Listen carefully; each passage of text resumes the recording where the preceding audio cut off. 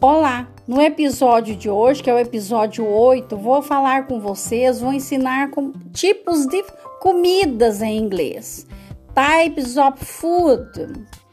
Os alimentos em inglês, normalmente, nós classificamos ele em alguns que é comprado em açougue, outros é comprado em sacolão e outros são comprados também em supermercados.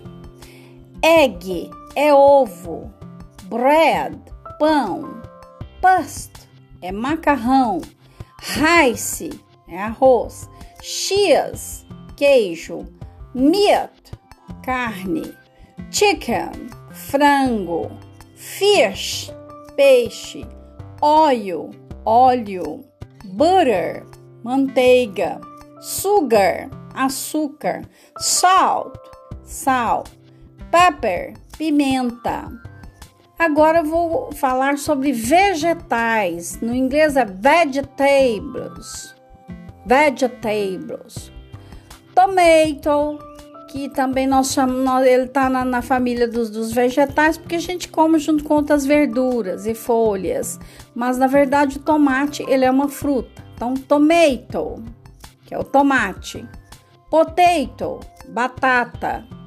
Pepper, pimentão. Beans, é vagem ou feijão. Peas, ervilha. Carrots, cenoura.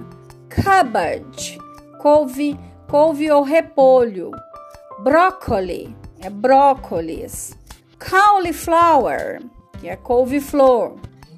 Garlic, é o alho. Leeks, é o alho poró. Cucumbers, pepino. Corn, milho. Lettuce, é alface. Asparagus, nós pronunciamos também asparagus, que é o aspargo.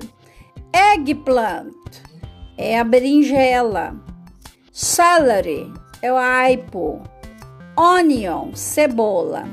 Aqui não são os vegetais, mas é porque também nós usamos os temperos, né? Quando a gente vai organizar uma salada, né? A gente também usa os temperos. Drink, bebidas, é porque acompanha. Às vezes tomamos suco, às vezes tomamos um refrigerante, às vezes tomamos água junto com os alimentos. Então, water é água.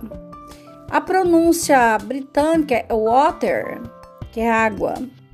Coffee é café. Tea é chá. Juice é suco. Milk, leite. Soda é o refrigerante.